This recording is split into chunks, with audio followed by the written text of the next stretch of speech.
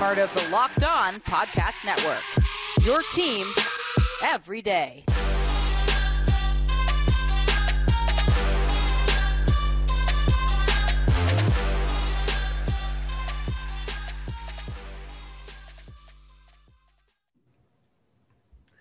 Welcome to Locked On Wizards podcast. It's your host, the real Ed Oliver. I just want to thank you guys for making Locked On Wizards your first listen every day. We are free and available wherever you get podcasts. Today's episode is brought to you by BetOnline. BetOnline has you covered this season with more props, odds, and lines than ever before. BetOnline, where the game starts. Today we have special guests back again, Brad Rowland from the Locked On Hawks podcast. How are you feeling today?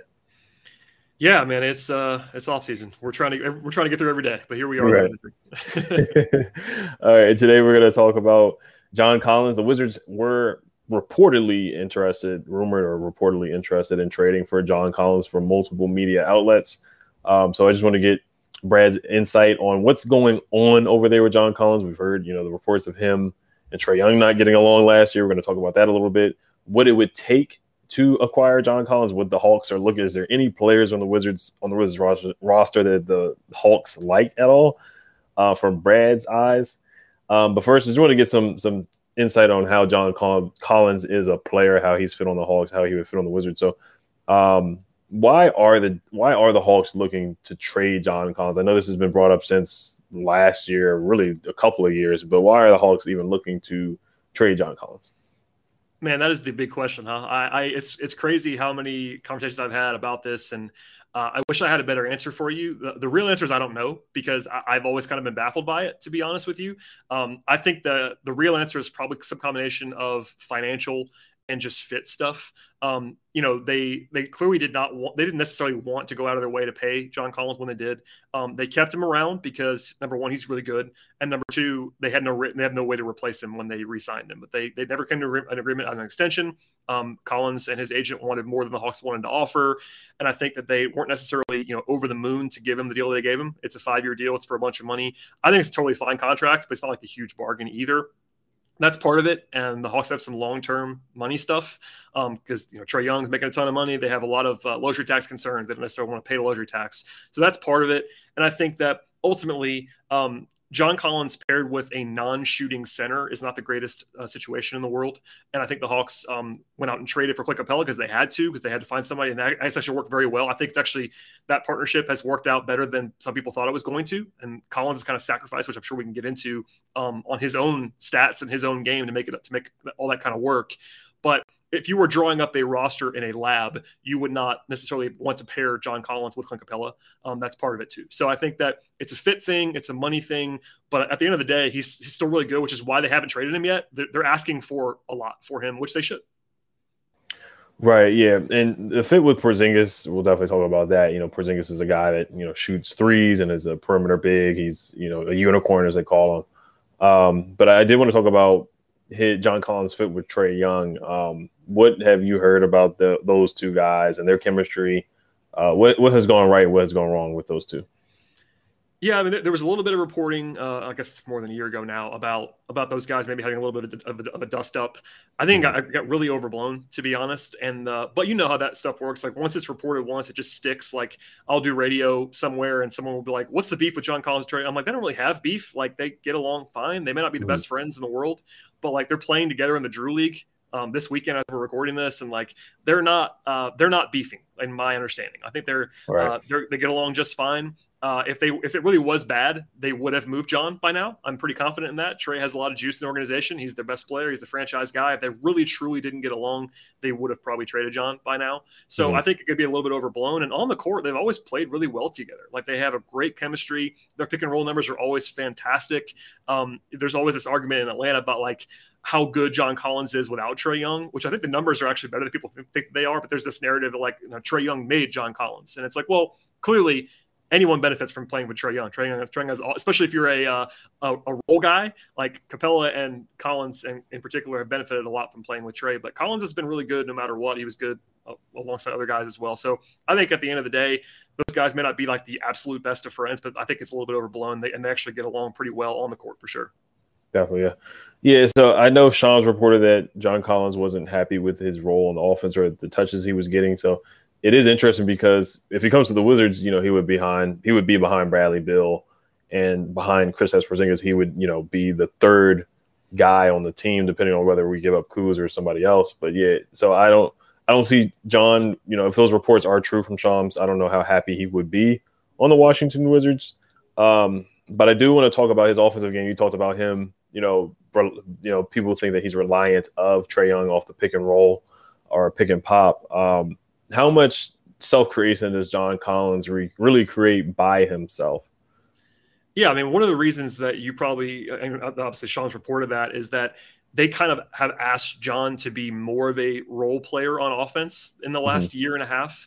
And that's because of Capella in a lot of ways, which it's not a bad thing. But especially for the first 2 years that Trae and John played together, Collins was the primary and really only rim threat for the Hawks. So his usage rate last year in year 5 was basically the lowest it's been since he was a rookie. And that, no matter who you are, you're not going to necessarily love getting lower usage and having to change your game to make it easy for other people. The good thing about Collins, as we get into his role, is like he can do that. Like one of the reasons why it's worked in Atlanta is that he's capable of just becoming more of a pick and pop guy and shooting more on the perimeter and all that stuff. But as a self-creation thing, I don't think he's the most dominant guy on the ball, which I think if you watch him long enough, if your Hawks fans don't always love that he can't like go get his own necessarily all the time.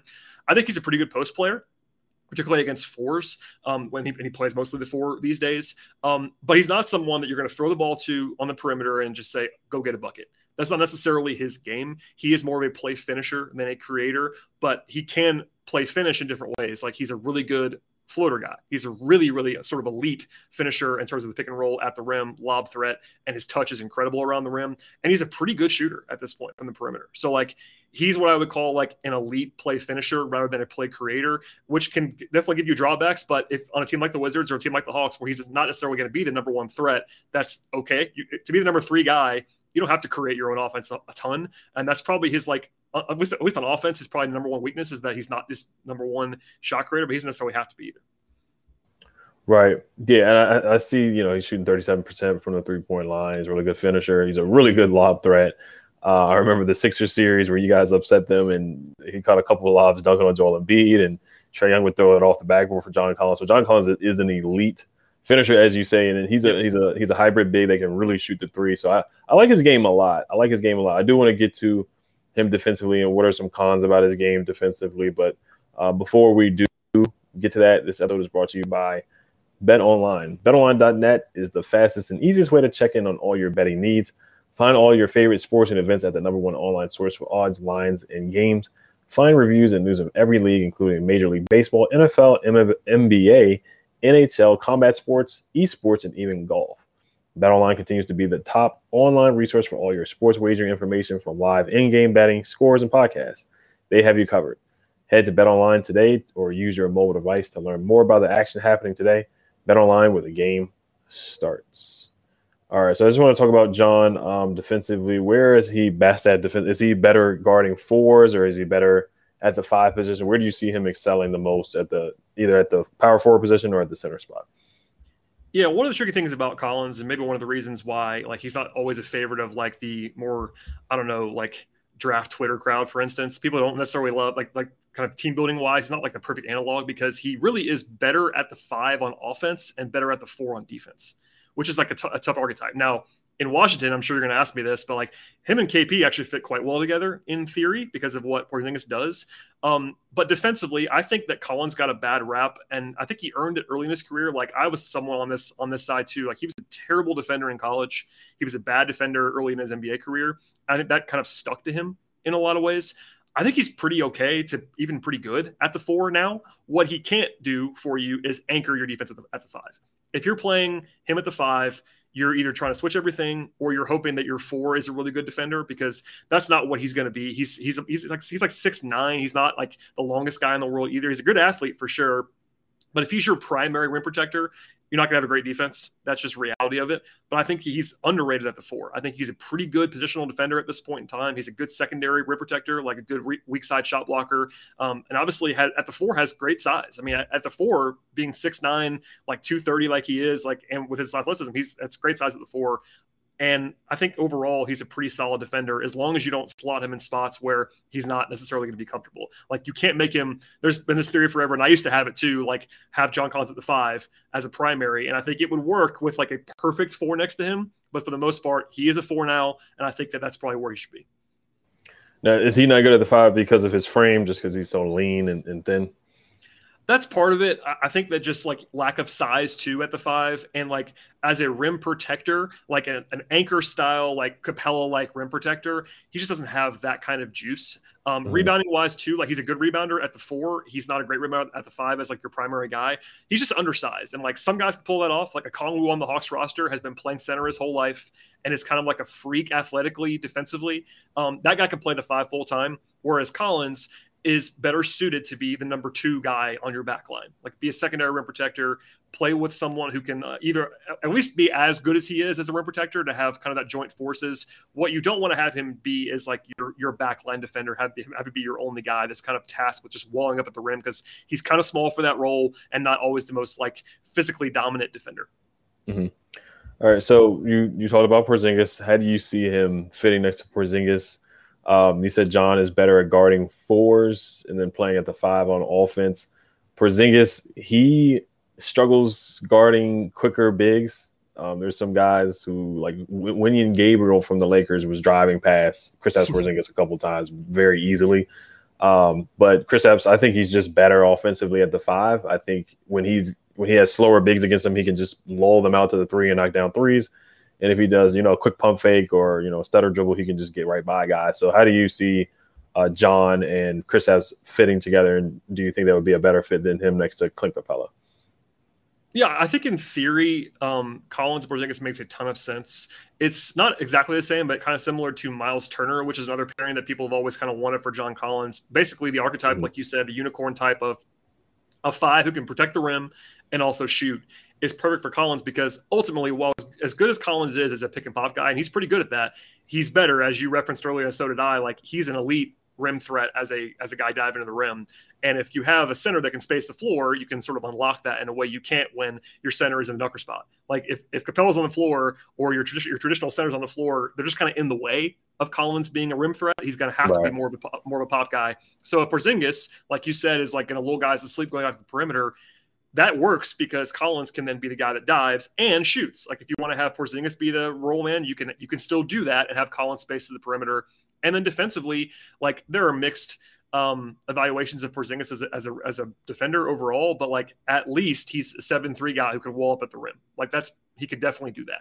And I think that's again kind of what you want with Collins, who's pretty decent on the perimeter as a 4. He's not great at that. Like he's not who you want to guard like Jason Tatum on the perimeter, but he can guard most 4s in space and also be your number 2 rim protector. So like in theory, it checks a lot of boxes. Like I'm not telling you it's perfect until you actually see it. You never really know.